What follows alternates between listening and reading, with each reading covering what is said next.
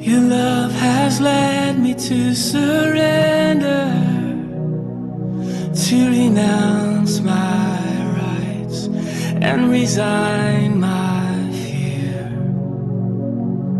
and trust before I know the answer, laying down my life at the shepherd's feet. Come rushing out. My Surrender Church family, today we're going to be starting the book of Romans, the letter to the Romans written by Paul. And we're going to march verse by verse through this bad boy. It's going to take us a while, but we're going to go through the first 7 verses today. So grab your Bibles, grab your highlighters and your pens, maybe your iPads or your phones even, and get ready because we're going to dig in right now.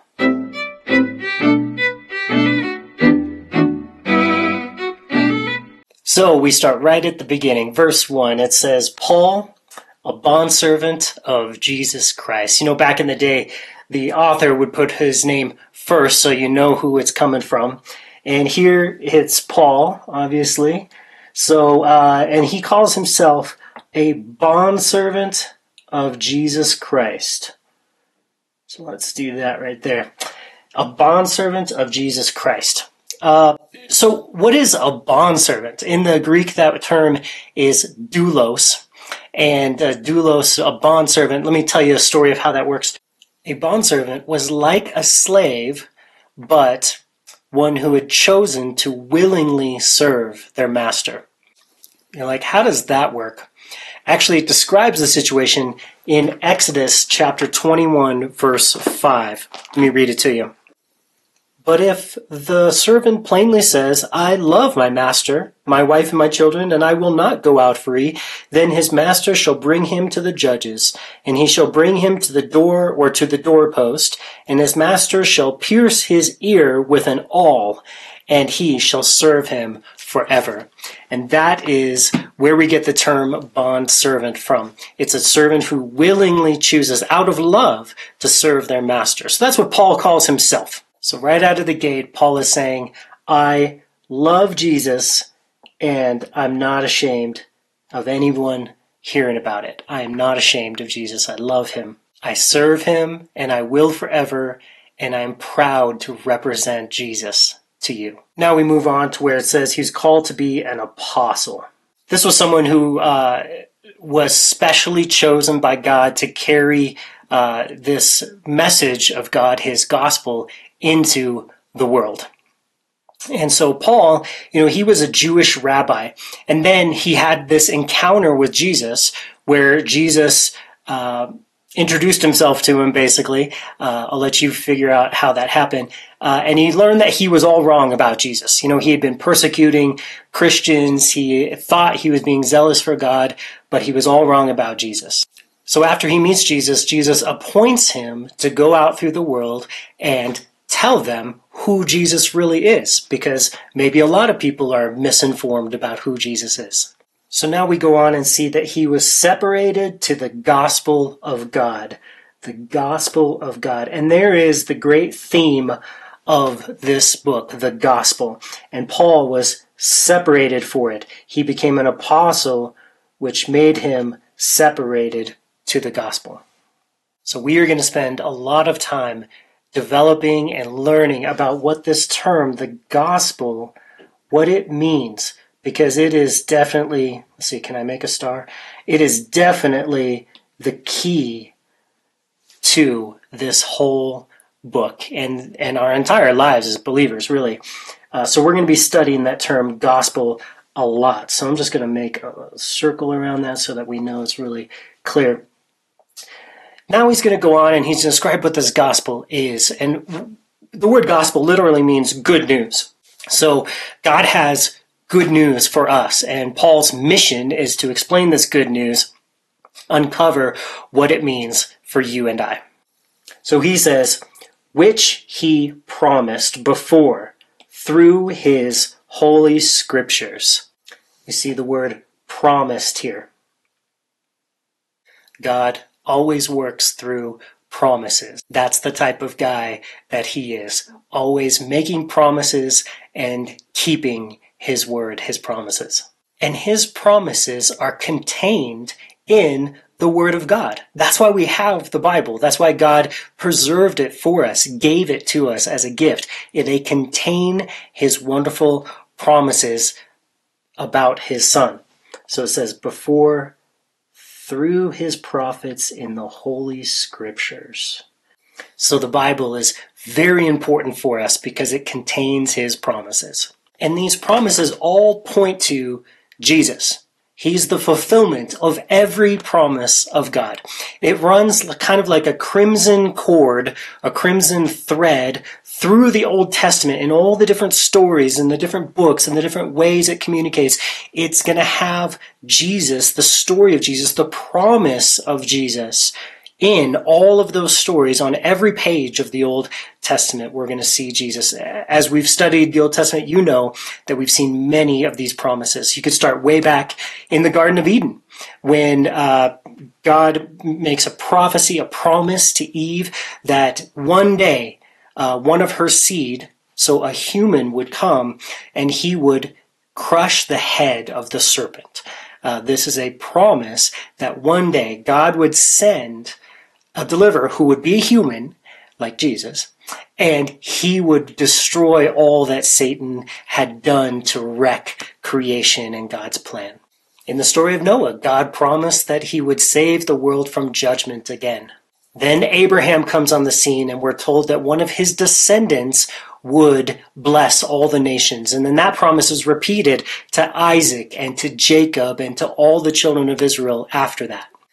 Then David became the king of Israel, and God took David aside and promised him that one of his descendants would eventually be the great king that would rule the entire world, the Son of God. The promise again is repeated to David's son Solomon when he becomes king. Then all the prophets come and they hear the same promise from the Lord, and they give that promise in prophecies to the nation of Israel during all the turmoil of the next couple thousand years. And all of it pointed to Jesus. All of these promises pointed to Jesus, and that's how we see it was concerning his son Jesus, Christ, our Lord, who was born of the seed of David according to the flesh. So, just like the promise said, Jesus was born as the son of David. His line is traced up both through Mary and through Joseph. Mary, his mother, and Joseph, his, we call him stepdad. They both have their lines go straight up through to David. So he fulfills this promise right there. Okay, well, how do we know, though, that Jesus is the fulfillment of God's promises? How do we know that? Paul gives us a couple reasons right here that are kind of amazing. Number one, we just saw that he was the one that was promised because of the line. He was born in the right family. You know, he didn't have any choice of when he was born or where he was born, but there was promises made that he would be born in Bethlehem, that he would be born in this very specific family, that he wasn't even from Bethlehem, but he was from Nazareth, and all these different things. You don't have a choice of where you're born, where your parents are from, but Jesus still fulfilled every single one of those prophecies, those promises made about him. And number two, we see that he was declared to be the Son of God with power. And how did that happen? According to the Spirit of holiness by the resurrection from the dead. So the big thing that proves that Jesus is this guy that this whole book is about, that brings us the gospel, the good news of God, is because he, with the power of God, was risen from the dead. He broke that one rule that no one can break. No mere human can ever rise from the dead. Only Jesus can do that. And he did.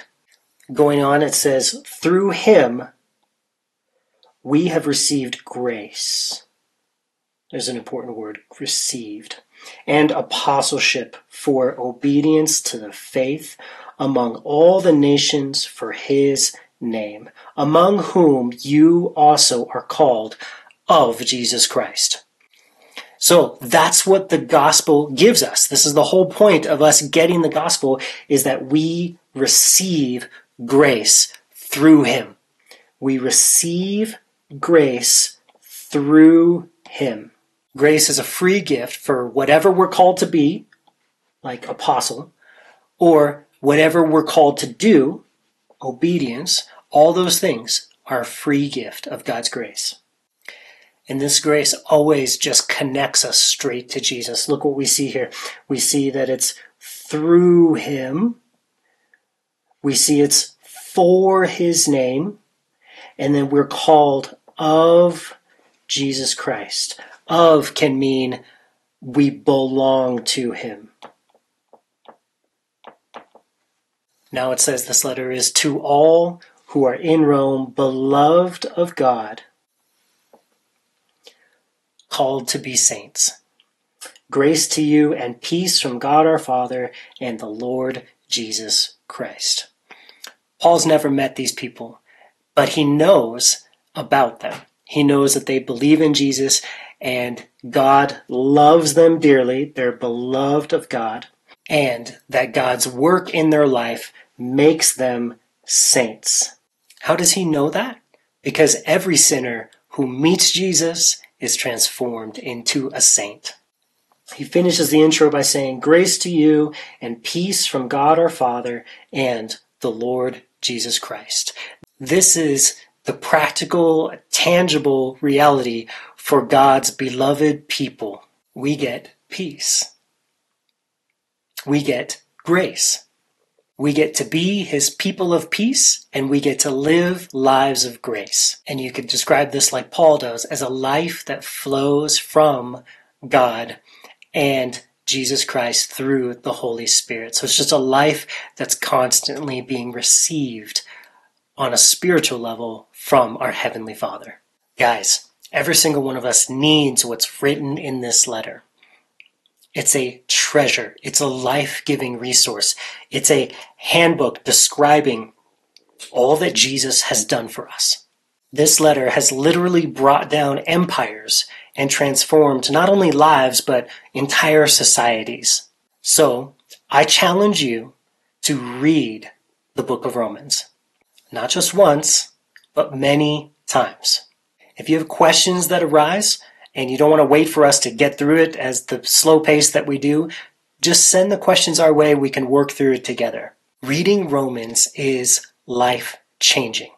It's like fresh air to the generally muck and polluted world that we live in. So, read Romans, listen to it, memorize it, whatever you can do to get it inside of you. It's the most pure description of the gospel in the entire world. And we need it, because we need the Lord that it talks about. We need Jesus in our lives more than we could ever imagine. Well, he's here this morning, this evening, whatever time you're watching this, to meet with you. So let's spend some time together as the church discussing these things and growing in our relationship with God. God bless you guys. Talk to you soon.